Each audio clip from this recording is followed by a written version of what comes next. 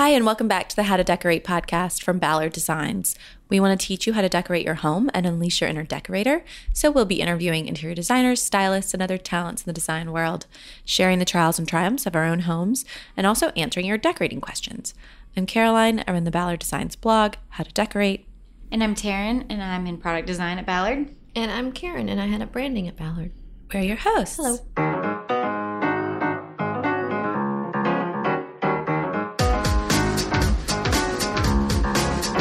So today we have Scott Kravett on the show, and we're excited for y'all to talk to him because he has been called the Indiana Jones of the fabric world.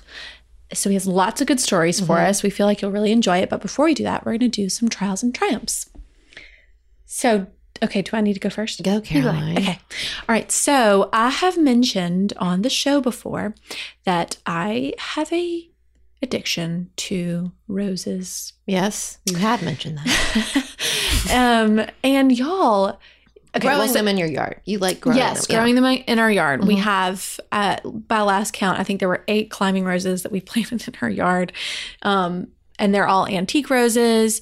Well, so the first 2 that I planted that were like really my gateway drug to these antique roses. The first 2 roses that we planted on our house was right after we moved in 5 years ago. We planted them on the front of our house, and my goal was to have them climb up the front of the house and cross over our porch so that it had this like pretty sort of archway over our front porch. Mm-hmm. Well, they did it. They did it. 5 years later, as of this week, they are finally kissing over our front porch, and it brings me a stupid amount of joy. They haven't bloomed yet. Real big. You are so happy. They haven't bloomed yet this year. But they're kissing. But what color is this rose? Kissing cousins. It's called Buff Beauty. So it's buff. And she is apricot colored. Oh, pretty. About 3 to 4 inch, like bud. Mm-hmm. And how do you know? I'm learning something new about you right now. And they bloom from March through October. So they usually bloom 3 to 4 times a year.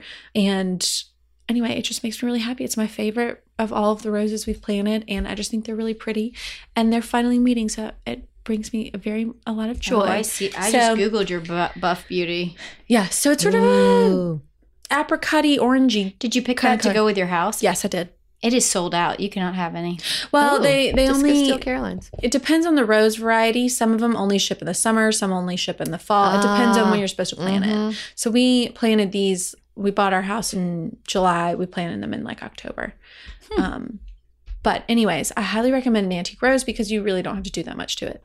It's like, and a lot of them actually came from cemeteries. So if y'all have ever been to Oakland Cemetery in Atlanta, they have like dozens and dozens and dozens of roses everywhere because a lot of times people that couldn't afford to put a headstone on their family member's grave, they would plant a rose. Oh, pretty. Yeah. And so a lot of them are just like grow wild in cemeteries. Anyway, neat. So that's a little tidbit for you, but I will post a picture and share with y'all. Excellent. How that's your triumph. What's your trial? My trial is that we have had a boatload of rain recently. So much rain. And so you know what happens when it rains a ton. Flood.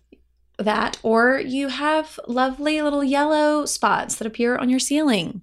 Oh, your house is leaking again? So no. We had a new roof put on about 2.5 years ago, but evidently, and I don't know anything about roofing, so I didn't know to I didn't know to look for this, but I guess they didn't put new flashing around our chimney. Oh. And so the area where like the brick of the chimney and the shingles met, I guess, hadn't been replaced. And so it was leaking. And so one day we looked up and we're like, what? Well, why is there like yellowing drywall on our sheetrock on our ceiling? So that has been a joy. Luckily now it's fixed, but now we got to like get up there and freaking paint the all of that. But anyway, so that was a bummer, but luckily it's fixed now. We just have to paint and all that. But anyway. Boo. So if you're getting a new chimney, anyone, or a new roof anytime soon, make sure they replace all that flashing because it might save you a little money in the front end, but it's going to cost you in the back end. And that was the mistake we made. And next time we have a roof put on a house, all new flashing. Yes, all new flashing. So, Okay. Good to know. I did not know that. All right. yep. Okay. who's Well, next? my trial is more. It's just some of y'all roll your eyes at me. I'm sure. I am already. Karen fully is going to roll her eyes at better this. be good. And no, it's just the fact that I finally had to put up baby foam on my fireplace and on my furniture. What does that even mean? It's like the little foam edge you put on your furniture. It's not like mini foam. Why do you put that on your furniture? because there's corners. He's So, what? so he doesn't crack his head. Honestly, So he legitimately doesn't crack his head. That is like, babies fall and crack their heads. It's okay. I don't want him to crack his head, is my point. Anyway, I did it. I just sucked it up and did it. But I've already started designing my own foam line because the options are not very good. So stay tuned, guys. Okay. If you would like to purchase my design, which I can go have not start it. presented yet, We'll go fund there needs to be a better a starter. option. What's that thing called? When we all Yeah, have money GoFundMe, to start isn't your it? GoFundMe? How does the foam like adhere to? Double-sided tape, Okay. which is going Isn't to it probably pull be... the finish off? Yeah, it I probably can't believe is. you're doing this. It's so odd to me. Well, I definitely did the fireplace first because it's white. You have like a brick painted, hearth around. It's raised, and he just loves to walk over and crawl up it and down it and up and down it. And I like posted a photo, and a friend was like, "Hey, FYI, just so you know, my son cracked his head open a few weeks ago on ours, so I would just recommend this." And I was like, "You're right. I need to do it." So I did it because it's temporary, and he is wandering around the house, and the dog is also knocking him over. I have a video that was not funny, but now I've been sending it to my friends, and they've all been dying laughing of Elliot walking, and Baylor just comes ripping through the room, and he just falls really hard. It's bad. But also funny if Karen wants to watch it now. He's fine, so it's funny now. Yes. So there's also he more than just falling, he gets pushed into things even more. So there's more accidents happening than I want to happen. So I'm just being a good parent. So but I'm not good designer. Unlike you, Karen. Yeah. Uh-huh. Like I thought about literally like putting away the coffee, like getting a like upholstered like thing for the room and moving my coffee table. And I was like, by the time I order the fabric I want, he'll probably be out of this phase. So we'll see. It's not that big a deal. But it's ugly. Ugly. It's super ugly. What color is this You foam? should like upholster it. You should like upholster put the foam. fabric around the foam. Yeah. Well, I had actually thought about getting a cover made for the coffee table that has like that's upholstered, and it's just like having them like foam up the top. we could probably sew that ourselves. I have a sewing Probably. machine. Let's do it. I have a slipcover lady. I wonder if she could make a slipcover for your wooden coffee table. You couldn't do the fireplace. No, well, no, but The coffee table would be great, just because there are corners. But again, by the time I guess it just depends on where I you know. want to spend your money. But you might have another baby someday. I like how you whispered that. You're gonna have another baby. You might have it. Don't tell Karen. No, yeah, probably you know not. how I hate babies. Well, my triumph is that there was this rug on this place I follow, and I loved it, and I purchased it, and I put it in my front hallway, and I'm obsessed. Oh, good. It is vivid, and it is asymmetrical, and Are you going it to has keep the hot name pink of in it. this awesome rug source all to yourself, or are you going No, to it's share Final it with the rest? Cut. It's Final Cut from Augusta, Georgia. But my mom lives there, so I was like, Ma, go down the road. Get When me they that. open, she literally was like, "I'm in the car." Aw, So she she's a good drove. procurer. She drove over there and got it, and looks great in my front hall. And it just anything new like that you visually kind of turns your eye in the room you walk past every day is great. So Yeah. So wait, you saw they posted on Instagram like, "Hey, we have this," and then yeah, and they put the price, and it was like $100 for a 5x8, and I was like, Ma, I need it. And it literally has that fuchsia pink that my Juju hat is. So it's a great way of putting that in my front hallway, and it goes with the pillows David got in Guatemala. They have a little bit of that. So it really just like plays up that pattern, and anyway, It pulls the room together, as the dude would say. as he will. Yes. Do either of you get that reference? Oh. I'm pretty sure Oh it's my from gosh. The Big Lebowski, but It I've is. never seen that movie, but I know what you're talking about. Yeah. I thought we were talking about Mr. Krabs. No, the rug. It pulls the I thought room we were together. calling him dude. No, and his name was the dude. Never mind. I hate y'all. Someone listening will get your reference. and Everyone they'll listening laugh. will get my reference. Well, everyone over 35. Maybe 45. Karen, don't age yourself. Okay, your turn. No, I turned 50 this year. Is that your triumph? That's my triumph. No. Okay, here's my triumph. I feel like my basement is pretty much done. Yay! Sort of. That's really exciting. It's pretty much done. It looks good, you guys. I'm really excited about it. I want you to come over and see it. Will you send some pictures? Yeah, but I'm not great at taking them. But yeah, I'll send some. I bet if you gave your phone to Jacob, he would be able to get some pictures. You know those millennials. Or have us over He's for not a wine millennial. and I'll He's too take young. photos. Okay. He's Gen X, Z. Yes, He's Gen whatever. Z. You know those Gen Zers, those youngins. All right. They know all about the telephones. I'll have him try to take some photos. But it's pretty much done. I feel like it looks really good. We just hang out there by ourselves, my husband and I, sometimes. It's supposed to be like a bar entertaining space, but we're like, let's just go hang out in the bar. We'll go down there and like Do you get a go down beer and out hit of on the the kegerator and sit at the bar, and we'll watch sports at the bar. It's our so little fun. bar. I love That is really cute and super goofy at the It's same so time. goofy. Yeah, totally nerdy. But anyway, so it's good. That's my triumph. My trial is, I ordered a banquette Mm-hmm. to go in this space.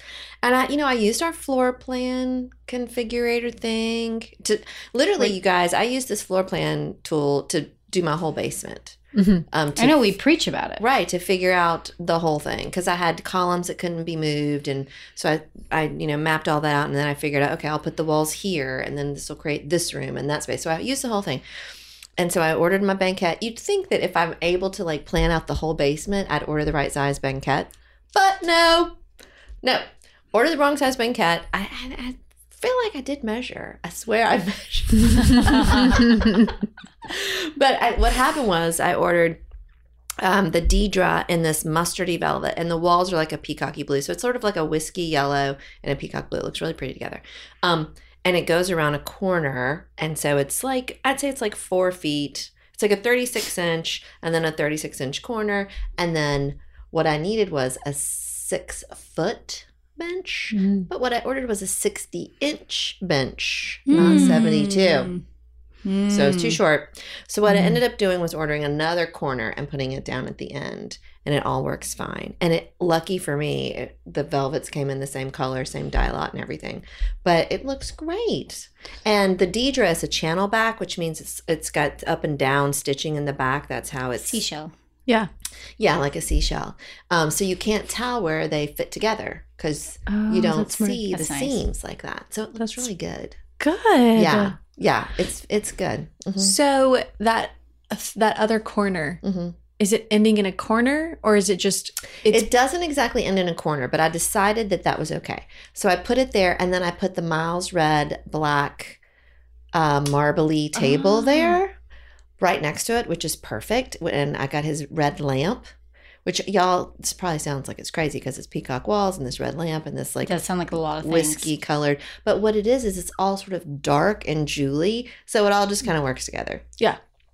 So I got that and put that, and it all fits perfectly right there. And you like your bar stools because you got a bar. I got the Compton's bar from Ballard, which you guys, it looks like it was built into the house. It looks so good. But the great thing is, like, if we ever want to redo that space and not have it be a bar, you just put that thing on the curb, or you sell it, or you move it to the room, or we take it with us, and that could just be an apartment. You know what I mean? Yeah. Got bar stools. I ended up getting velvet on the bar stools and on the banquette, even though this is an area off the pool. And I know people will be coming in wet bathing suits and blah, blah, blah, blah. But I just decided I didn't care. I just decided, you know what? I wanted to feel luxurious and real loungy. And I did spray it with like Vectra or what do you call that stuff? Scotch Guard. Scotch Guard. I sprayed it with that. So, if I do spill something on it, you can get it off. But it's just going to get worn, and I'm okay with it. So I got a blue velvet. It doesn't exactly match the walls on the bar stools. And then I got that mustard whiskey color velvet on the banquette. And then I got these 2 vintage chairs that are like a purple eggplant color. You mentioned them on the podcast. I did. See? Yeah. And it all works. I know it sounds like disgustingness. It but does need to not. see this. It all works. It does not sound disgusting. It sounds It yummy. does to me. It sounds like a lot, and I love color. So I want to see this. Okay. Well, come over. Well, I think it's I have not seen it, and so I totally trust you that you did a great job. But you know how when when it's a whole bunch of solids, it's harder for me to understand their layering. Like if you had been like, I don't know, like it was this pattern. And if you were like, oh, well, we had this fabric, and then I think we're it's harder pulling to the do solids a from the ton, pattern. like that. How many fabrics is that? 5?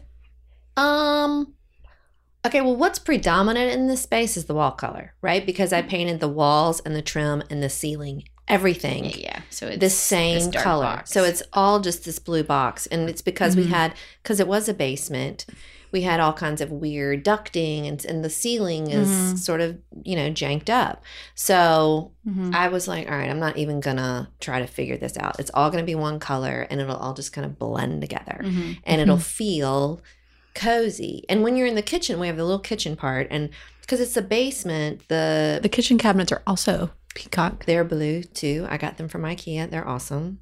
Because it's a basement, where the ceiling height in the kitchen is the lowest part. So when you're in the back where it's at the bar, it's the highest. It's almost, I'd say it's like, over 8 feet in the back. But when you're in the kitchen, like I can put my hand up and touch the ceiling. It's just a little bit higher than the fridge. But when you're in there, it feels like you're in a boat or something. It doesn't feel, I don't know. To me, it doesn't feel bad. It all feels really kind of good. It feels good. Well, I guess the dark or the blue on the stools probably blends more with the walls. So Yeah, that one goes the away cabinets, completely. the stools, all of that just all feels like one thing. And then all you got is like this mustard yellow and this dark purple. Yeah. And there's not a ton of it. Yeah. I'll show you pictures. You'll love it. No, I'm you better gonna love love it. it for Or a at least drink. lie to me. Lie to me. All right, let's get to our guest. All right, Scott.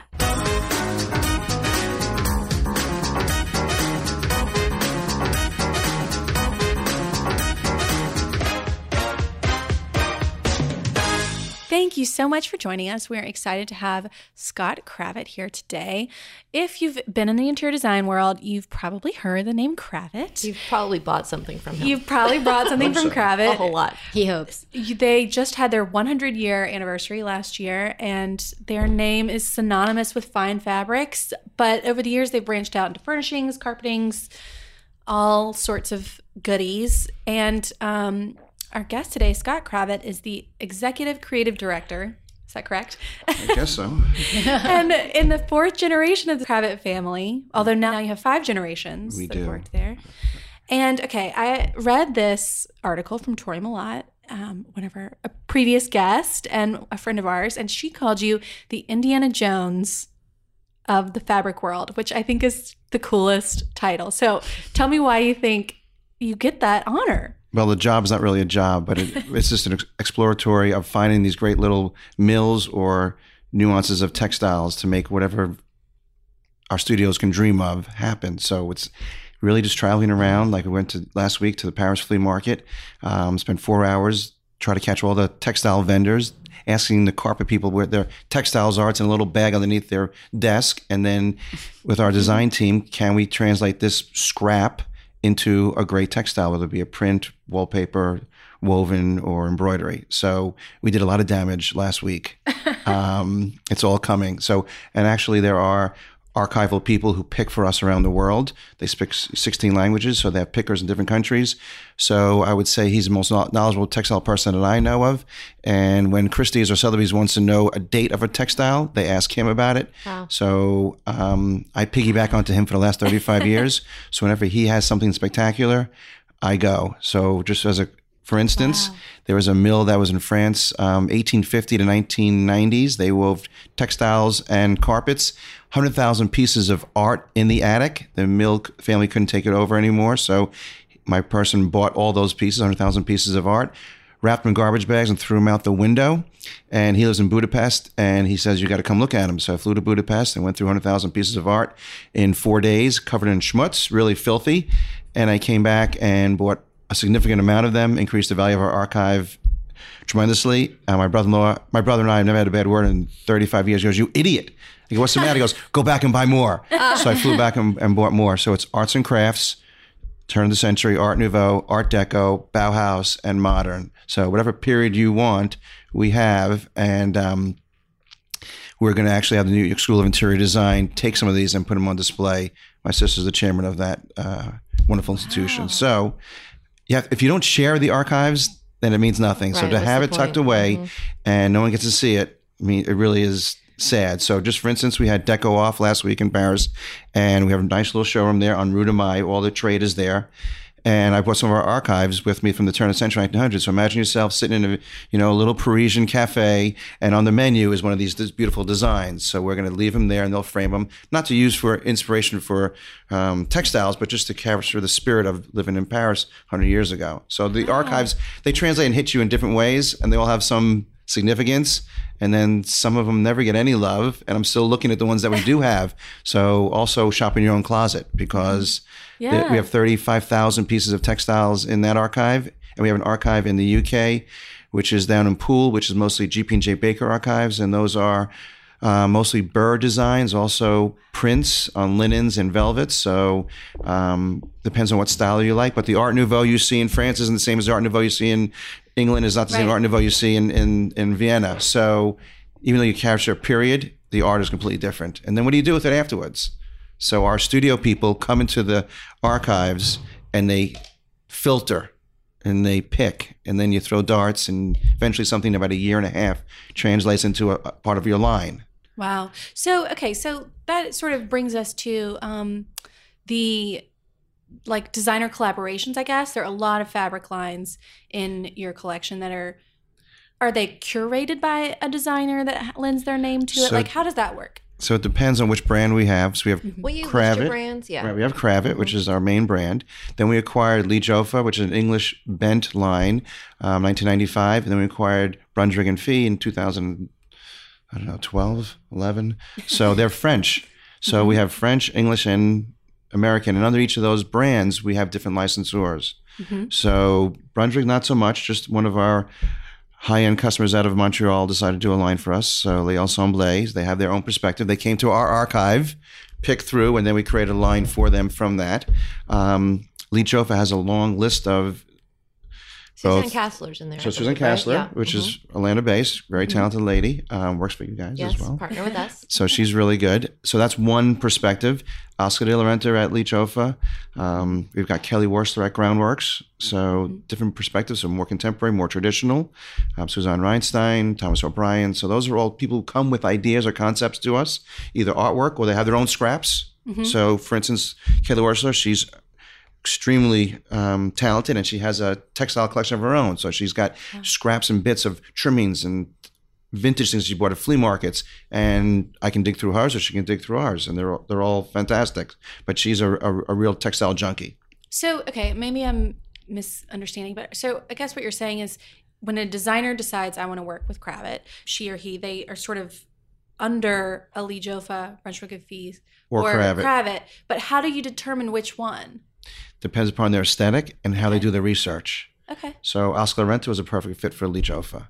Calvin Klein was a little more contemporary, fit more into Kravet. Okay. So it depends on their perspective. That makes sense. And what they bring to the table. So we have, Tom Felicia, and we have Jeffrey Allen Marks. Those designers are very much geared for more of a mass market. So they'll cater to the Kravet end of our portfolio line, where we convert our own products and to try to sell piece goods to Ethan Allen, Calico Corners, to yourselves, to furniture manufacturers. So there's some volume there, and it's priced accordingly. Right. So. And you have the final say on every single design. I do. So I have a great team. I got about 45 people in different studios, and they work with licensors. They do a lot of the color work back and forth, the strike-offs back and forth. So I get involved in different times of the stages of that. But then the final say, it's family money we're playing with. Sure. So I decide on textiles for the most part, wallpaper, and carpeting. And that final say, when you give something the nix, it's because you're like, that's just not going to sell, or what? It's either too expensive for the mass, for the potential of return. It's too out there, and won't have that repeat for the mill. So all the investment you have, asking the mill to create the strike-offs and the trials, and if you're not going to give any repeat, then it's too limited. They're not going to want to do business with you in the future. And also, if there's a crossover between the studios, so I don't want to buy the same looking SKU at Kravet, Lee Joffa, and Brunswick. So we have to play nicely in the sandbox. And if there's duplication, that's where it gets the cut. Now, do you have to say to Kelly, that is ugly, and we're not running it? I'll rein her in and say, well, Kelly's probably the most furthest one out of all the designers. So she wants a currently a mustard colored ground.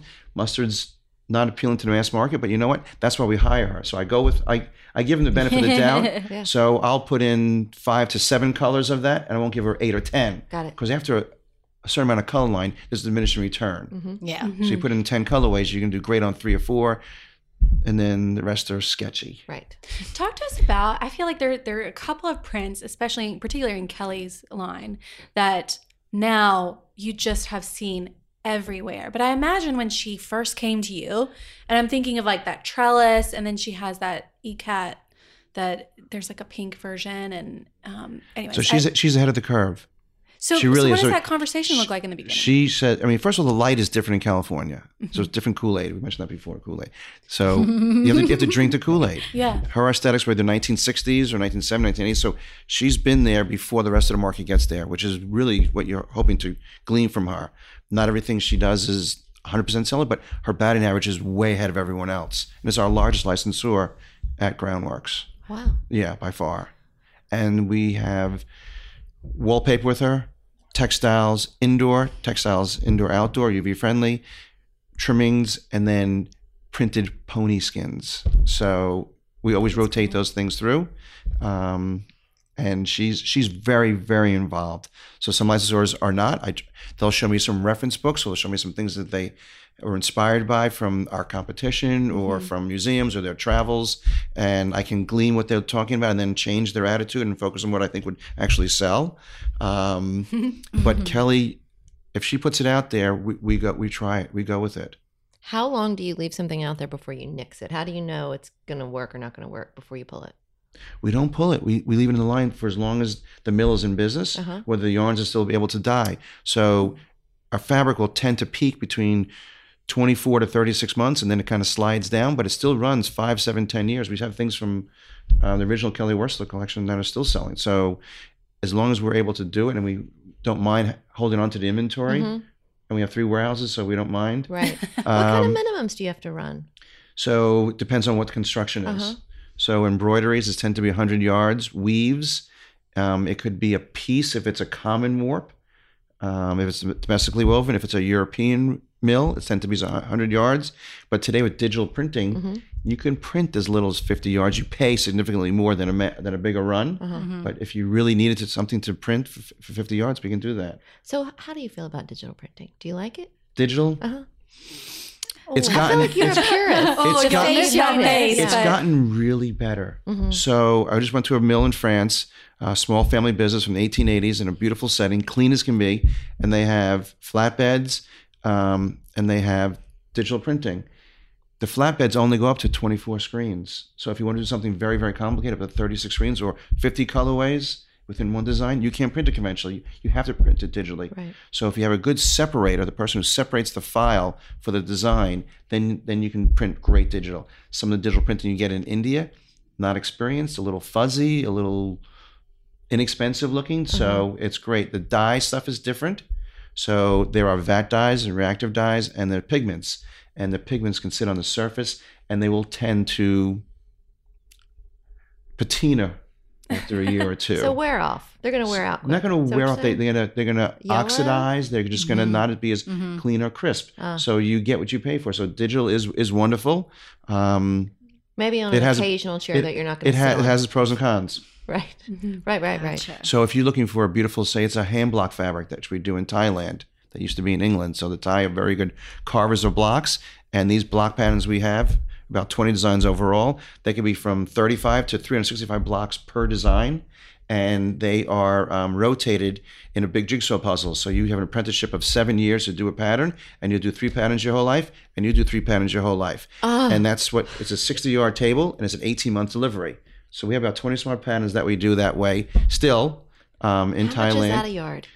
Trade $295. Wow. So You do a pillow. when you think about what processes are get involved, it's So- actually pretty decent. So if something, you suppose a customer wanted to customize that Right. hand block and you didn't want to wait 18 months delivery, we could do it digitally and execute 365 colors digitally. So there's your advantage with doing something digitally. But you have to have a great separator to make sure that it is as good as the original. I mean, you can put it side by side. It's not exact, but when you hang it for drapes or bedspreads, it's pretty good. Yeah. Yeah. Wow. That is not. Wait. I need that slower. So if I were doing this, I was making this fabric or stamping it, I should say. In your 7-year apprenticeship. Do I have to carve this? I don't know if I'm carving too, or if No, I'm just the stamping. blocks exist for the most part. So they're from Okay. England. They're turn of the century. They're 1900s. Do they stay up that? They're sycamore, so they're super Dense. dense wood and very heavy. And on the inside of the block, they're either patterned by wood, felt, nails, or copper. And that creates the design. So you have to be a genius in order to carve the blocks into rotation of the pattern you're making. So sometimes the blocks are literally about fist size, and then some of them are about size of a paper. So you got to know exactly how you're carving it, what material you're doing, and you have to then teach the person how to block it. So it's a dry on dry. You take one block and you make a repeat all the way down 60 yards, and then you wait till it's all dry at the end of the day, and you go back to another block. And you always do a fall on. It's always dry on dry, where conventional printing today is wet on wet. So you have to know how the color is going to react on dry, and be almost like a translucent dye stuff to get the effect you want. So it's a real art. I'm not jaw even dropped. sure I am comprehending, but I would like a picture. I'm I have it. fascinated. Could I'll we show put you. a photo up on the show notes so people Absolutely. can kind of see I what we're have, talking I about? have videos of everything. Yeah, it's great. When you talk about things like that, it totally helps people understand why something costs what it costs. Yeah. And you're right. You get what you pay for. And when you're buying something that is, wholesale $300 a yard, and your mind is blown, well, there's a reason. It's not just because Scott is greedy and needs a new boat. It's actually a great value, and that's the anchor for the people's decorating. So decorating starts with a great print for the most part. right. Or they have Build it around a great that. piece of artwork that they want to focus the room around. So it's really one major piece that starts it all, and it tends to be the hand block or a large floral print or design that anchors it, and then everything else gets built around it. You paint your walls to match back your art and fabrics. Yeah. Your carpeting gets done. I mean, it's always custom, but your original textile or artwork sets a tone. But that is art in itself. I mean, this is, yeah. that is a art. Like, And I found some blocks in our warehouse a couple of months ago that are not traditional. They're contemporary, and they're all metal, and they're heavy. So imagine someone hitting that and lifting it and doing it like that. So You'd have to be ambidextrous, because otherwise you would get a muscle in only one arm. yeah, they're very the blocks are very heavy. They can be 10, 15 pounds. The blocks. So I have my 60 yards. I go one row down, dry on dry, do it again at the end of the day. How long does it take me to do that 60? If I'm doing 36. You can make a couple of passes in one day. Yeah. Because you have to line it up. You Right. have to dip it in a little ink sponge every time you hit it. You have to Yeah. line it up and make sure it's exactly. So there are little pin marks on the block that line it up. So when you see little black marks on hand blocks, it's not a defect. It's actually the artist lining it up to be exactly in rotation. Yeah. yeah, I can't even. So wait, how long does it take me to do this 60 yards? Just this one 60 yards. How long does it take me? Months. Because then you have to dry it. I mean, and age it. And then I spend 3 years doing just this pattern. And then I spill wine on it. Karen would not be allowed. That'd be Okay, drapes, that's my drapes. question. Like, what happens when you get to the very last, the last color, and like the last pass, and you someone sneezes, and you're like, oh. There's no one in the mill that has any wine or liquids whatsoever. And they're not allowed to be sick. They're very so- careful. I mean, if there's Some of a them wear 7-year masks. apprenticeship, Some of them wear masks. My God. Wow. man. Okay. That's awesome. That's the top of the line. That's really the greatest stuff. Well, that's what we want to hear about. I want to Yeah. know what you put in your house. Yes. So I have an empty You house just now in moved Atlanta. here. You just moved to Atlanta. Welcome. The floors are gray, so that's dictating the tone. And then our artwork, which we have some Hunt Slunham. So he's one of our licensors. So he's a live artist that paints the famous bunnies. Yeah. Right? So we have a textile collection with him, and we have a wall covering collection with him and a rug collection. We actually run our second wall covering and textile collection. So every 3-4 years we update it. So we have some of his pieces that I kind of like his artwork. So we're going to focus a lot of our textiles around the art. Wait. So, So- what's the style of the house? Like, paint a picture for us. It's French farmhouse, Okay. so it's got, contemporary feel to it. It's not a lot of Lee Jofer in there. There's going to be a lot more groundworks or Creation Metaphors. So Creation Metaphors is owned by Hermes. So they have very, very high expectations of their products. They do horsehair. They still weave horsehair. Wow. So the tails grow back. Okay. So the fabric's very narrow. It's only 20 some odd inches. So that's one of the things they do. And they do, whatever they do by the best. They have baby mohair. They have beautiful cashmere. They have beautiful, beautiful qualities. They also weave traditional, part of the Varel line is beautiful French archival designs from Louis the 15th, 16th, 17th. So that's the other side of who they are. But we're using that. I'm using some Kelly, of course, and a lot of embroideries. So I like the Indians who do a great job. So we're putting it all together now. Do you have kids? Yes. I have 3. And one is in the business. One joined us last year. So how old? he's 27. Wow. Right. You don't look that old. Thank you. And I have a 25-year-old and a 13-year-old here in Atlanta. Is your 25-year-old a girl? She is. Does she live in New York? She does. My son's 25 and he lives in New York. I figured out afterwards. There you go. That was my whole motive for getting you. All right, that's it. Well, that's it. That's the show. Thanks. Can I circle back about the archive? Because I just want to ask about Sure. that. Did you start that? Or was that prior to you? Okay, so the archive, the Brunswick Archive, we inherited when we purchased them. So it's a magnificent textile. It rivals any museum. It's accessible now. It was done on a Dewey Decimal System, so all the notes were written by hand in a catalog, like a librarian catalog. And the designer was not even, it was photographed on slides. So we had to transfer that over to our system, which is a Victoria and Albert Museum. So it's a museum data-based archive program. So anyone can access that from our design team remotely, which is terrific. So the Brunswick archives are mostly French. So that was acquired. Lee Joffa, when we bought Lee Joffa, we had some archives where we've been building up from Lee Joffa, mostly English designs. And anything I've bought the last 35 years are in there. So it's about is it on one 35,000 designs. location? It's in Bethpage. Okay, so I've been there. So all of these things are in that one room that I've been in. Right. But I just got handed a great collection. So there's an American mill in Pennsylvania called Orinoco Mills. Weavers also of silk, velvets, and jacquards from the 1870s to 1990s.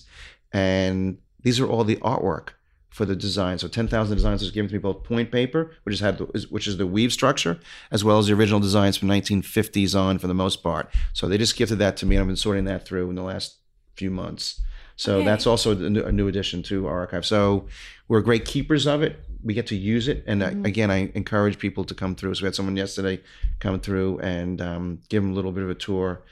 If you don't share the archive, why have it? Right.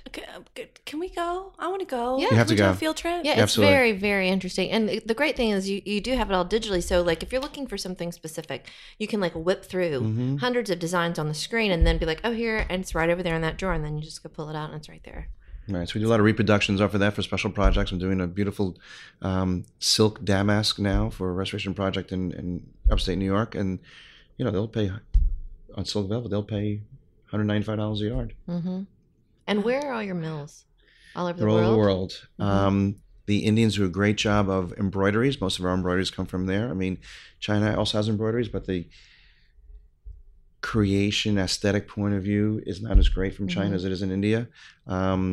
A lot of the silk mills in Bangalore used to come from Rajasthan, so they also can weave some great textiles as well as embroider. The velvets tend to come from Belgium, and then the Italians do great tapestries and silks as well. So it depends on where you are.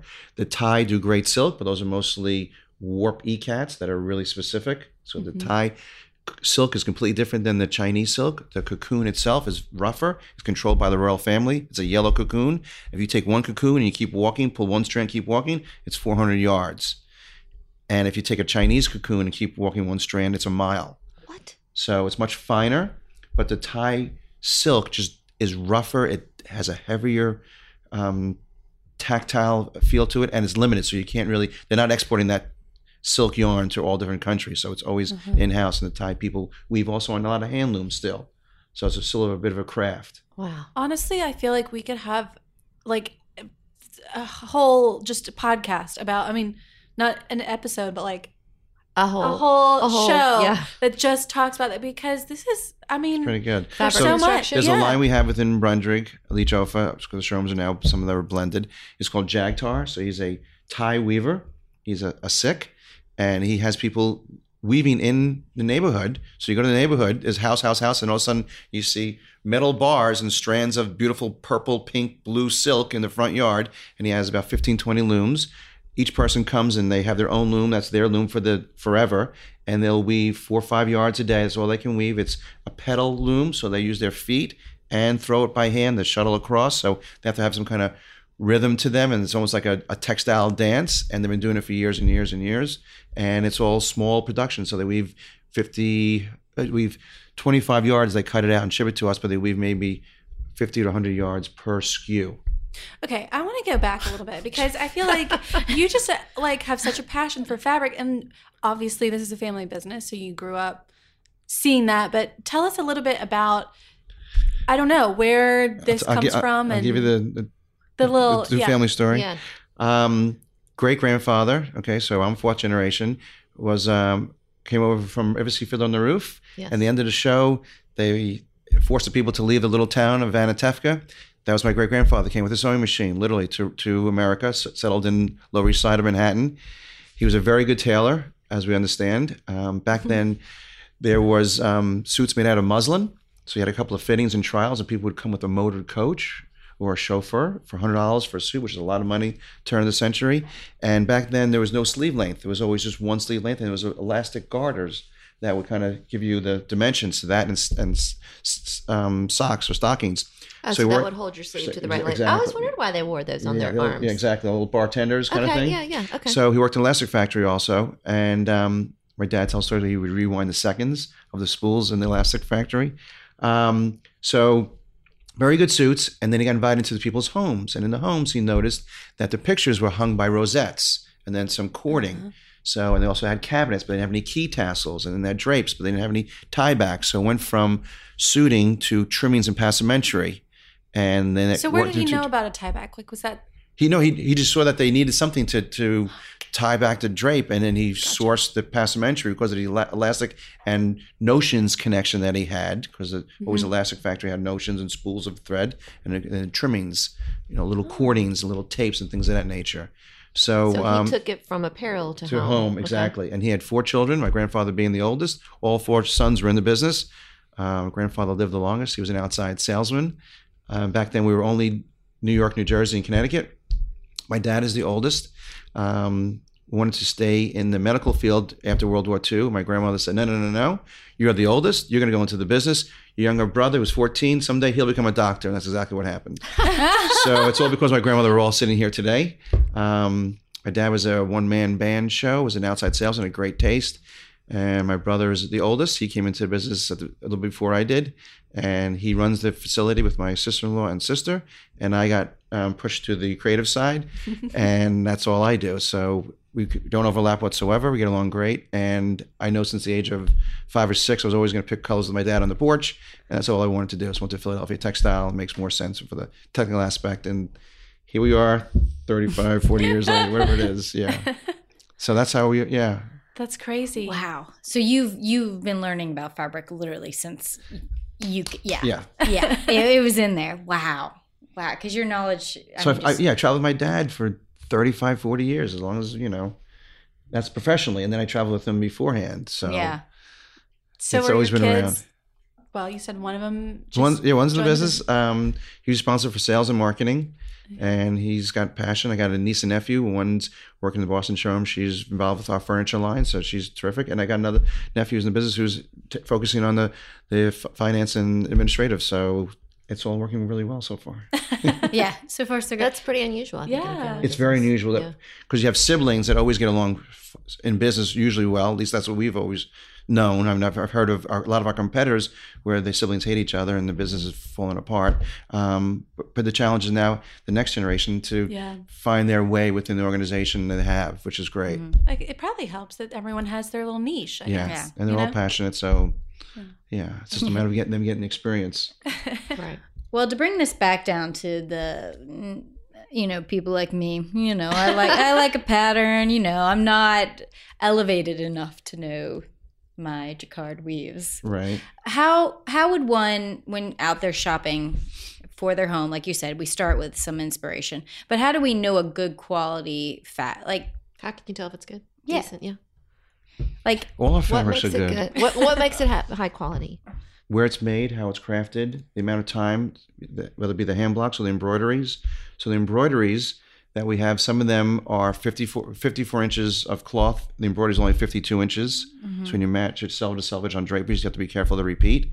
But you take 7 yards on a blank canvas, literally. You fold it in half, so it's 27 inches, and you put it on an embroidery machine, and it'll take you up to 12 hours to embroider those 7 yards. Then after 12 hours, you flip it over, and you do the other 7 yards. So 24 hours for 7 yards of production. So when you buy a densely embroidered textile, you're paying for it. That's why. So everyone has reasons what's a great fabric. What makes a more practical fabric would be the double rubs. So there's a couple of standards we have in the States called the Wiesenbeck or Weisenbeck standard. It's a double rub, but it's a machine that tests the fabric in both the warp and the fill, up and across, and it shows to a point of breakage or noticeable wear. So if it's under 10,000 double rubs, I wouldn't recommend it for a high traffic area. 15,000 tends to be the residential exception, acceptable amount. Contractors now going 30,000 or 50,000 double rubs. Most of our textiles in Kravet meet 30,000 double rubs or more, which is good for hotels, but it's great for your home. So it's not just the rub test, which gives you indication. It's also about the finish. So you can have a great textile that goes 30,000 double rubs, but if you don't put a performance finish on it, you can spill wine on it, you're finished. So the finishes way back when used to be called Z-Pel, which was a chemical topical treatment. Then it was called Scotchgard. Then it was called Teflon. And today it's called Krypton. So Krypton is not topical. It's a double dipping method which goes into a bath, and nanotechnology adheres to the fiber itself and embeds itself into the fabric itself. So it'll never wear out. So Krypton's really great. When Krypton first came out, it was meant mostly for hospitality and hospitals and really old age homes. So it's very stiff. Now the Krypton finish is softened, and it's good for regular residential. So it's great and safe for your pets, for your children, for your grandparents, and it's great for liquids and spills and markers and food and everything else. So if I had to push one name, it would be Krypton or the Krypton technology. And there are other people who compete with Krypton, which would be Nanotex and also Alta. So those are the same kind of, they all think they're different, but they're basically the same protective. They all adhere to the fiber itself, the fabric itself, and it's all permanent. So you want some kind of, you have a beautiful white linen sofa. You want to make sure that, red wine's not going to spill on it. You want to put Krypton on it. So can you coat any fabric in Krypton? Or no. do you have to buy it? It's already bought, already treated. So there are certain mills and weavers that are allowed and licensed to use Krypton brand. Okay. So I can't buy a bottle and spray it on. No, you cannot. Okay. But you can't start your own You can buy bath. something else that may not last long, but you certainly can do whatever makes you feel comfortable. Right. Okay. Got it. So there's certain. So when you see Krypton, it is official. It is done at the mill level, and it is lifelong. Okay. Now, So go ahead. I was going to say, compared to Sunbrella. So Sunbrella is a UV friendly yarn. So yarn comes two ways. It comes as a carrot or a radish. Okay. So a radish is most of our cotton and viscose. It has a core white yarn, and then it's dyed around. Okay. The Sunbrella, which is a UV friendly yarn, is a carrot. When you cut it, it's a monofilament like a fishing line. It's through and through. So because it's a UV filament, it's impervious to mildew, bacteria, and UV friendly, won't fade over time. It has a limitation to it. So there are other people who make UV friendly yarns. So there's Belladora, but Sunbrella and Glen Raven are the other real champions of that outdoor fabric. So and the outdoor fabric is being used indoors. Oh yeah, because it is bleach cleanable. So if you got a stain on it, unlike Krypton, which the surface has to be blotted and the stain has to be cleaned. If there's a mustard stain on a UV friendly Sunbrella fabric, you hit it with a mild bleach and it'll come out. Yeah. We sell it a lot. Yeah, we use it a lot. I have a very important You're sitting question, on it right though. now. This is Sunbrella. Oh, this is that we are. Fun. My question right now is, what fabric are you doing your sofa, the one that you eat pizza and wine on? With your kids. We eat outside. You're not allowed to eat inside. The real answer. I love it. The sofa's covered in plastic. We don't eat in stores. It's very cold in the winter. Meanwhile, it's 30 degrees. No, so out. we're going to put a performance stay clean vinyl on our bar stools, and that will be anti-graffiti, anti-stain, and that's what you're going to use. I mean, other than that, You call it anti-graffiti? right? So you take little crayons with Yeah. kids, and it'll wipe right off. I love the name though. Yeah. Taryn, this is what we need. Stay clean, We need some Yes, our anti-graffiti. two mothers. Or eat outside. That's Yeah. option 2. or eat out. Never eat at home. That's true. Never eat it out. That makes sense. So one of the questions we get the most, like if you look on our website and you look at the questions people ask, one of the top questions is, what should I upholster my sofa in? So you're using a vinyl for your bar stools and performance, but like if you don't necessarily, have the budget for a performance fabric, what sort of things should you look for? Like, But let me ask this, Caroline. I think you should rethink your budget. I'm not kidding. Because if you're going to shortchange yourself now, you're going to have to replace it sooner. So growing up, we had slipcovers. Yeah. okay, We had no air conditioning, so you had summer and winter, and you had a beautiful silk for the wintertime, and in summertime you did a little ticking on top because all the dirt and so forth. So people going back to slipcovers, Yeah. not plastic slipcovers. Remember those? Yes. Face stick to the. No, it's not plastic covers, but slipcovers is an option. So if you really have crazy pets, and some people love pets. You can train your pet to be on the floor or on the sofa. It depends on what your tolerance level is. But if you want to change that out, you can either wash it or throw it out and redo your slipcovers. That's one option. But if you want to choose textiles, you have to be smart about it. You have to figure out which ones am I using most in what rooms. So there are some rooms you never sit in. You can put, because velvet's a great textile, but velvet's going to mark, whether it be silk velvet, linen velvet, cotton velvet, it's all going to mark. And there's a light way and a dark way. It depends upon how it sits. So when you put it on the back of a chair and also on the cushion, you make sure that the upholstery room or workroom knows how to lay it, because there is almost like a light and dark version of it. But if you are going to sit in that room all the time, then you may not want to use a velvet on a sofa. It's going to show pressure marks. It's going to show claw marks from whatever animal you might have. So you put that velvet in a remote living room that you're not going to, or in a bedroom that you're not going to use so often. So you have to be smart about what you're using where. right. You don't want to put silk at the window; it's going to rot. So unless if you're so married to having silk at the window, you have to have a liner, a dimmer, a barrier, so the sun hits that and doesn't eat away at your textile. You're spending a fortune because the sun will eat away silk and also will change and oxidize the coloring of silk. So if you put a purple silk at the window, within a year or so, if it's direct sunlight, it's going to turn it a light lavender. Wow. Interesting. Yeah. Because the dye stuffs So they you have to have a use really in strong India, liner right? if you're going to do FYI. that, or a window that isn't getting a lot of Right. sun. All of our silk drapery is Well, we have, that's all line. Right. So you have to be careful on what you use. You have to be logical. Yeah. Well, so if you're shopping and you don't necessarily we have a lot of sofas that are sort of base fabric is like a linen. Like, I don't know. I guess I'm just trying to figure out. Linen's a wonderful fiber. Linen is going to stretch with humidity. So if you use linen on a drapery, the best thing to do is just kind of puddle it on the floor, because you don't have that hiking business. It could hike a couple of inches, depends on where you live in the world. Linen is a terrific fiber, and it will wear as it goes on. You put a linen suit on, you look great in the morning. Sometimes at the end of the day, you don't look so great afterwards. If you do a light colored linen, you have to put some kind of protective coating on. You have to put, whether it's a fiber seal or whether you put a Krypton or some kind of repellent, stain repellent on it. Otherwise, you're susceptible to tossing that chair or sofa out in no time. Right. It's intimidating. I know, I gotta it's- say, right? Well, no, you said be smart about it, but that is where I'm like, my education's limited. Yes, I know my dog's going to sit on my sofa, so yes, I want a performance there. But to your point about the silk, I know sunlight does damage to all fabrics with No, particularly silk. but particularly Did silk. not See, know that that. was But new there knowledge. are UV friendly yarns you can use Yeah. inside. A lot of our UV fabrics are dining room. They're used for the kitchenette and living room. Do you use your? I know your line's very extensive. What's the best for even bedding? Say you want to do custom bedding. Do you have what's the best fabric for that? Soft and light. Yeah, I don't know. Mercerized Egyptian cotton, so soft and beautiful.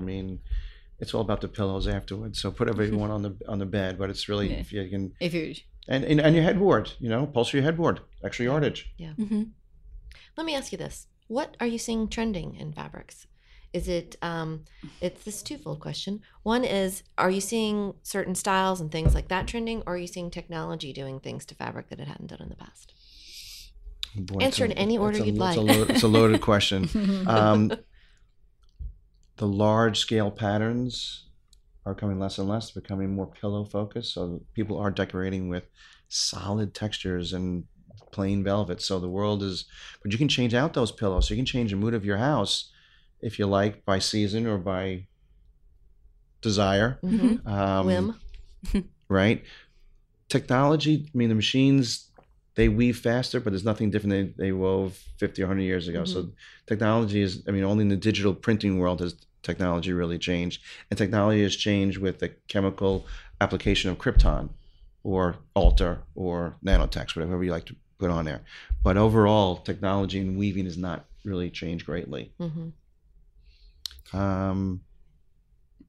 That's good. That's Yeah, enough. okay. So No, don't worry. in terms of like trends, like It's what all, are you? It's all over. I mean, Probably by different markets too.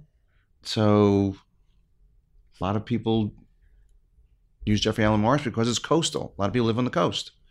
So most of our population lives on East Coast, West Coast, or lives around the water. So people like, serenity and calmness and even traditional homes. So it's going to swing back. It's been mid-century modern for a few years. And what's happening is the grandparents and parents are passing away and leaving some beautiful things to the next generation, but they necessarily don't want to live like their parents. So the traditional damask and Imberlines and tapestries are not the same as they used to be, but they want something traditional. So traditional is going to swing back, but it's going to be more of a contemporary palette. So it's a softer, easier palette. You want some memento from your grandparents or parents, but you don't want that heavy You don't want to red recreate damask it. Yeah. that was sitting there. So you're taking elements out of it and then you're twisting it to your own light and your desire and palette. Is that what you've done? Yes. In your house? So I that's imagine you have a match. So that's one collection we have coming out, the Greenwich collection, which is part of Cravat. It's documents designs, which we bought from that mill in France. So it's Jacobean designs with coordinates. It's very, very traditional, but it has a soft, easy palette. Spa aqua, soft slate gray, calming colors that are easy to live with. I have another question. All right, so you do these, you have a fabric, you're like, yes, this design's going to do well. So you do it in your 10 colorways or 5. What's the colorway or top 2 that you're like, oh, this is going to, is there a certain color that So currently it's neutrals, neutral beiges, creams, grays are extremely important. All shades of blue, and then the spa aqua color. And then it goes straight down after that. So people always talk, oh, I want purple, I want yellow, I want orange. That's great, but you're not going to live with those bright colors in your main room 24/7 for 10 years straight. It's great to wear those bright colors, but you tend to take them off at night. You're not taking your drapes down. And it's a huge investment in those stronger colors. So unless you've really got great collection of art or pottery or whatever you collect, glass, that's going to complement those sharper, brighter colors. I mean, if you live in England, where in London it's kind of gray and dark, you may want some bright colors. Scandinavia wants some bright colors. That's fine, but we don't live with no sun for 3-4 months out of the time. So color is important, but those are the colors selling. So we have linen. One of our best-selling cloths is linen. We don't offer a lot of purples and yellows and orange and lime greens. Yeah. I mean, you can find that online, but you're going to do it through our license. We have a collection with Lily Pulitzer. You're going to find those bright colors. You're going to live in Florida or somewhere coastal. You're going to make pillows or drapes out of it, or for a kid's room, and you're going to live with it and it's happy. Yeah. But it's not for the main room. Yeah. Yeah. Right. I don't want that kind of happy. You are seeing color. I'm kidding. It was But a joke. outdoors for patios and pools, you'll see some brighter That's where oranges and people some are. lime greens and things like that nature. So you definitely do see more color around the pool. But those cushions you take in after a season or 2. Yeah, that's true. Mine are gray. I'm so That boring. was no one's shocked that listens to this podcast. No one's shocked. Is there anything that you've found recently that you're just like what is surprising you right now about things that you're seeing? Like Kelly, maybe, for example, or I'm surprised something you found at in how much competition there is. Okay.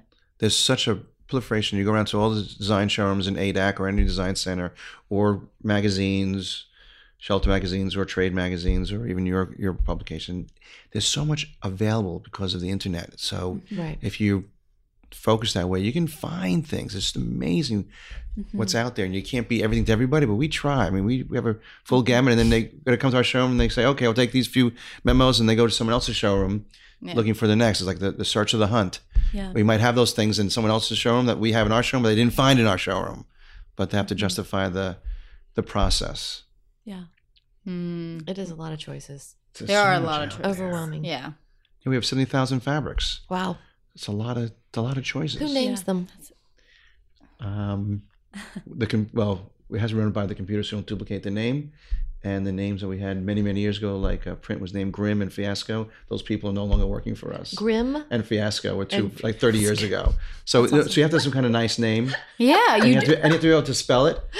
So Oh my gosh, the spelling board is right, so because we you can have struggle the with word that. like Raleigh and Rally, Yeah. and if it's too close, and you can order the wrong pattern and get that applied to your furniture, and then you got to redo it all. So you have to be very careful. So the computer checks everything, but we have our purchasing team, and now after so many years, it's not easy to name something over and over and over again, and you're limited to 10 digits. What? To 10-digit code, right? Yeah, Wow. You might want to rethink Grimm. I know. Grimmy. Not so bad. That's called grime. Right. Or crime. I mean, so don't hire me for that job. No, you're already fired.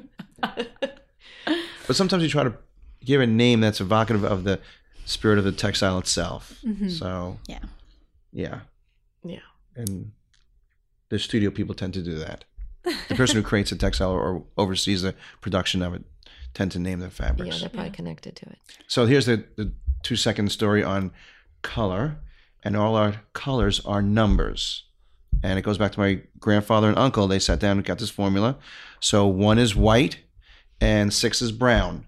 So 16 is a combination of 1 and 6. So it's a more of a beige color. So 5 is blue. All right. 15 would be a light blue. 15 would be also a light blue. So there's a method to the madness. Yeah. So we have 3 is green, 4 is gold, 5 is blue, 6 is brown, 7 is pink, 8 is black, and so forth and so on. So there's a number system. So anytime you go into our showrooms and you say, oh, color 11, everyone knows 11 is gray. Color 1, everything's going to be a 101 or 111, everything's going to be white. Why wouldn't 11 be white? Because 101 is white. I thought 1 was white. It is. That's just the exception to the rule. So, yeah. There's I don't a like this 101 system. class. It's making me But crazy. people who shop online know that anything with a 5 is going to have some kind of blue in it. Anything with a 3 is going to have a green shade of green in it. Okay. So that makes sense. If Yeah. I'm looking at your collection online and I'm looking at a fabric, I'll see that number like front and center. Okay. Yes. So there are 10 numbers, 1 through 0 through 9? Yeah, like 10 is purple. I mean 10 colors? 10's purple, 11 how is do I the know gray. it's combinations 10 instead of That's 1? what- So those are the weird ones. Like 10, 11, and 12, those are weird ones. 10, 11, and 12 are the weird ones. So 10 is purple, not white. Not white. Right. Tish. Okay. But 10 would be a light purple. Anyway, there's a method to the madness. Has someone tried to steal that? Like, No, I think people are very doesn't make very any sense. opinionated, Who and could people steal it? people are like, oh, that's not spa. It's Yeah. light mint. Well, instead of getting to argue about what it's called, it's color 13. That's what it is. I Move like on. it. I like And also desk pounding, for too. colorblind people, They should get out of the business. That's all I've got to say. My brother's colorblind. 1 out of 16 Yeah, but men are he's on the colorblind. business side, right? 1 out of 16 Yeah. men are colorblind. That's Some true. shade. Yeah. A I red, didn't brown, a blue, know green. that. Yeah. Some shade. Do they all know it? Yeah. Or My they don't dad admit, or they does. don't admit to it. oh. So how do you know, though, if you're colorblind? How would you know? Someone tells you you're dressed funny. Oh, Or I you have run a stop several. sign, you're like, that was green. Lights are tough. Street lights are tough. Yeah. I have several guy friends. I have several guy friends who are colorblind, I have one.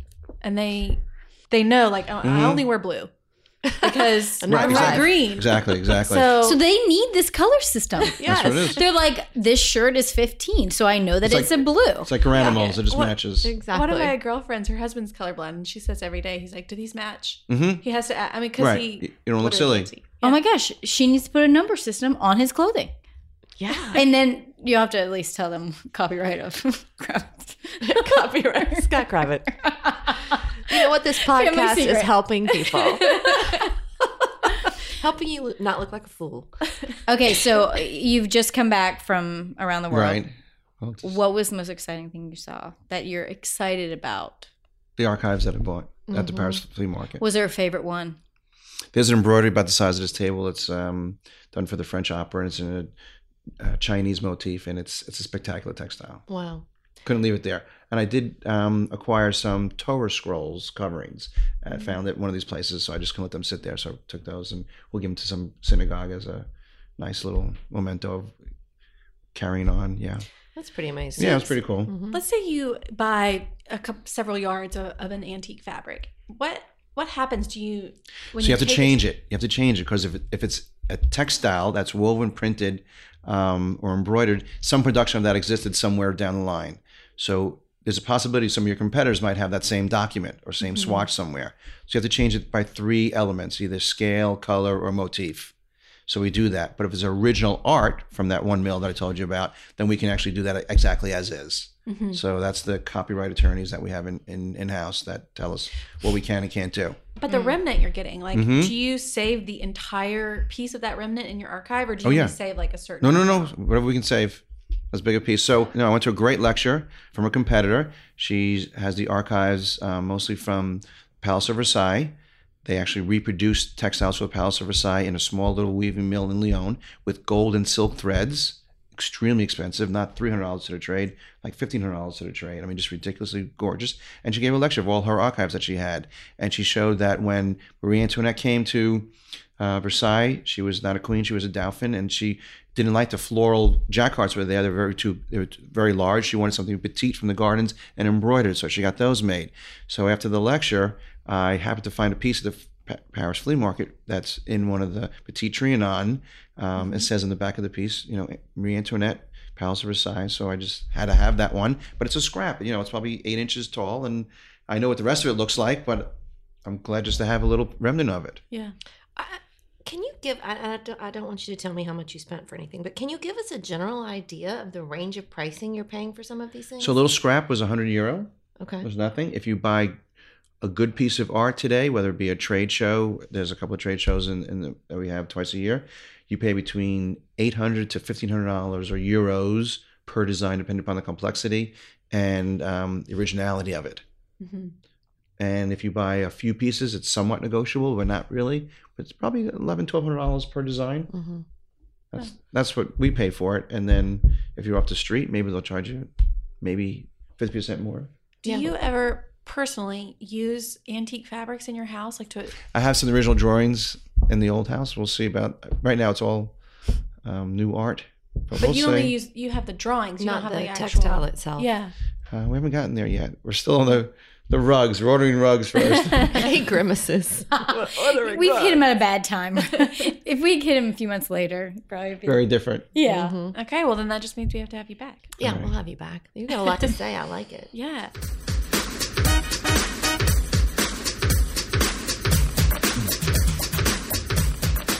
I feel like we should do some questions now. Okay. How do we feel about You that? can help our listeners with their dilemmas. Yes. Oh boy. So we just Taryn have will one read us today. our first one. Okay. Taryn will read us our dilemma. This is from Jacqueline. And she says, "Hi, ladies. Thank you for your advice regarding my last question. I like the idea of a Roman shade for that window to help mask its small size. I have another question, if that's okay. It's twofold regarding my ceiling. Number 1, the ceiling is currently a very dark gray with a lot of brown undertone. I don't necessarily mind it, but I have been wondering if another color would be better. I can't decide whether to go lighter with the color or stay dark. What color should it be? I thought about a slightly lighter shade than what I used for the back of the bookshelf, but thought perhaps bringing in another palette, something besides the gray and blue-green, might be more interesting. Side note, I would so love to have closed storage rather than these shelves, as I'm homeschool and therefore can't have only pretty things on the shelf. Number 2, the previous owner put in track light on both the sides of the room, and it's not a good look. I can't decide how to replace them. Do I replace it with recessed light? I don't feel like I can use a light fixture as it's on both sides of the room, and it would seem off to have two. I would love to replace our ceiling fan with a beautiful light fixture, but it gets rather toasty in the summer here, and my husband would like to stay. or like Like it to stay, he not and the fan like to to stay. stay. He would like Combination. to stay. He doesn't want to be cast aside. I've attached updated pictures of the room as well and would welcome feedback about anything in it, really. Thanks for the podcast. I truly enjoy listening as I go about my day. A few things to note. The boob light is set to be replaced, and the frames around the TV still have the pictures they came in with sitting in them. My husband and sister are artists, and I'm waiting on them to finish the pieces that will eventually be displayed. I want to describe what she's talking about with her ceiling. So she has her walls are gray. I'd say gray taupe. Her ceiling is very dark, almost chocolate. Hard to tell exactly the color. And then she has beams in the room and trim in the room and built-ins in the room, and all of that's painted white. So it's very contrasty with the very dark ceiling. And I think I know you're over there mumbling, Scott. I think you agree. Like paint that everything the same color in the ceiling, wouldn't you? Right. And if you want, you can put some nice lighter accents in the beams themselves. That would be great. I mean, it's dark. Yeah, And I would paint you want the recessed beams lighting. You and want nice ceiling white. LEDs today are fantastic. Yeah. Do a You little want to light up recessed because the whole light. room is dark. Yeah. And you can easily have doors made to go on those bookshelves. Oh, yeah. Yeah, just get cabinet doors attached with hinges and cover, because you want that closed That's a door. great She idea. has open built-in bookshelves, and it's full. It doesn't look bad. It's just full of books and things. And I know she even hung art on the front of it. Which I like. I do Yeah, too. I love when people do that. So, But but I like, and she to did your point- surround her television with 6 prints, which looks great. Like she's saying, she's waiting for the art to go on them. Mm-hmm. But the scale and everything around that it's great. I think it looks nice. I mean, I personally love a ceiling fan. I think this one in particular, it matches the It's boob not light. your favorite. Yes, it's not my favorite style, but I don't know what y'all. It's a boob light fan. Yeah, it's a boob light fan. It is. And aren't you of the belief that of light and a fan shouldn't be Yes. combined? Personally, I Should like be one or the the other. quality of light in a fan Not great. is never good. So if you're gonna do a fan, that's cool. Just make it a fan without a light. Or if you're gonna do a light, don't do a light with a fan. Like pick One one. or the other. Yeah. But I think if you did the recessed, yeah, just like Scott and Karen were you're gonna saying, have plenty of light in there. Then you won't need the light and on you the have fan. lots of good lamps in here, and Plus, it's gonna feel lighter if you paint the ceiling. yes. Paint the ceiling and the beams the same color. Yeah, I am a big fan of our Carter fan, Which you own. which I have 3 of in my house, and She's a big fan. A real big fan. but I just really like it because the blade shape is like very clean. It doesn't have like any weird shape not to ornate. it. It's not ornate, and I personally really like it. Has like a zinc finish to it, which I think is really pretty. But anyways, there are tons of fans out there. Just pick one that's And they're not maybe- expensive. Functional and Yeah. pretty. Yeah. Yeah, It doesn't have to be expensive. Without a light. exactly. But I do like Alright. what's going on in there. Good job. Yeah, it looks really nice. All right. Got all those okay. lamps. You know? So you're welcome to the archive. You come to Bethpage. Yes, We do go to Op- New York every once in a while open to do invitation. podcasts, so we'll come. Be great. Come up there. amazing. How long how long is it open? Like, can we come all day? You can Well, come as long we as have you to want. make an appointment. There's a person Oh. there who's in The charge of the archivist. room, and yeah, it's a Do you have deal. to wear something special, like a cape? You could wear a smock. Okay. You could wear gloves if you want. You can wear a mask if you want. It's up to you. It's personal. Most of Only thing I it's But tell you you to don't let us plastic. lick anything. So if you were to lick the things I was working on yesterday, which are arsenic, it would not be good.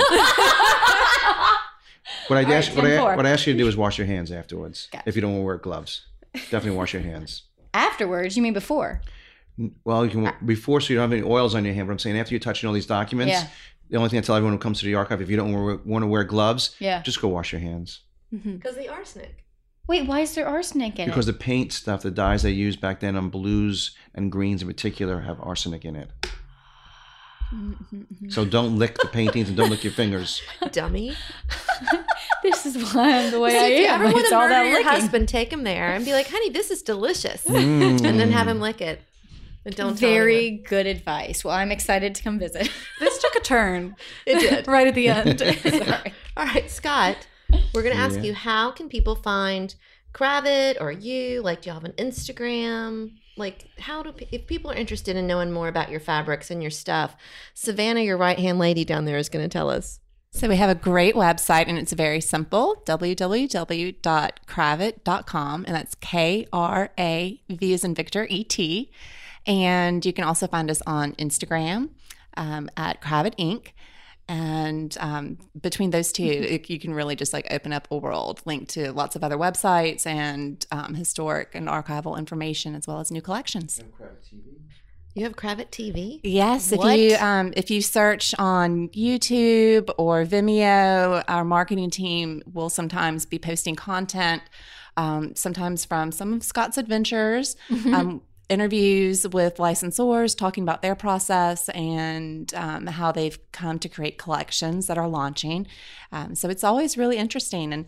And if you are ever in a design center anywhere around the country, you're welcome to visit our showrooms as well. Thank goodness Perfect. you're here. Oh my gosh, yes. Thank A you. wealth of info. All right. Well, thank you so much for stopping by. And that's our show. Thank you so much for listening. You can leave us a review in your podcast app. We would love to read it. And of course, subscribe to the show so it downloads straight to your phone. The show notes for each episode are at howtodecorate.com/podcast. And follow us on social media. And very exciting news, the How to Decorate podcast is now a skill on your Alexa. That's right. So you can just ask Alexa to play the How to Decorate podcast after you go and enable it under the skills on Amazon.com. Yes. Super easy. Super easy. Tell Alexa to play the How to Decorate podcast and Your you life can- will be so much happier. Exactly. Okay. Thank you so much for listening. Until next time, Happy decorating.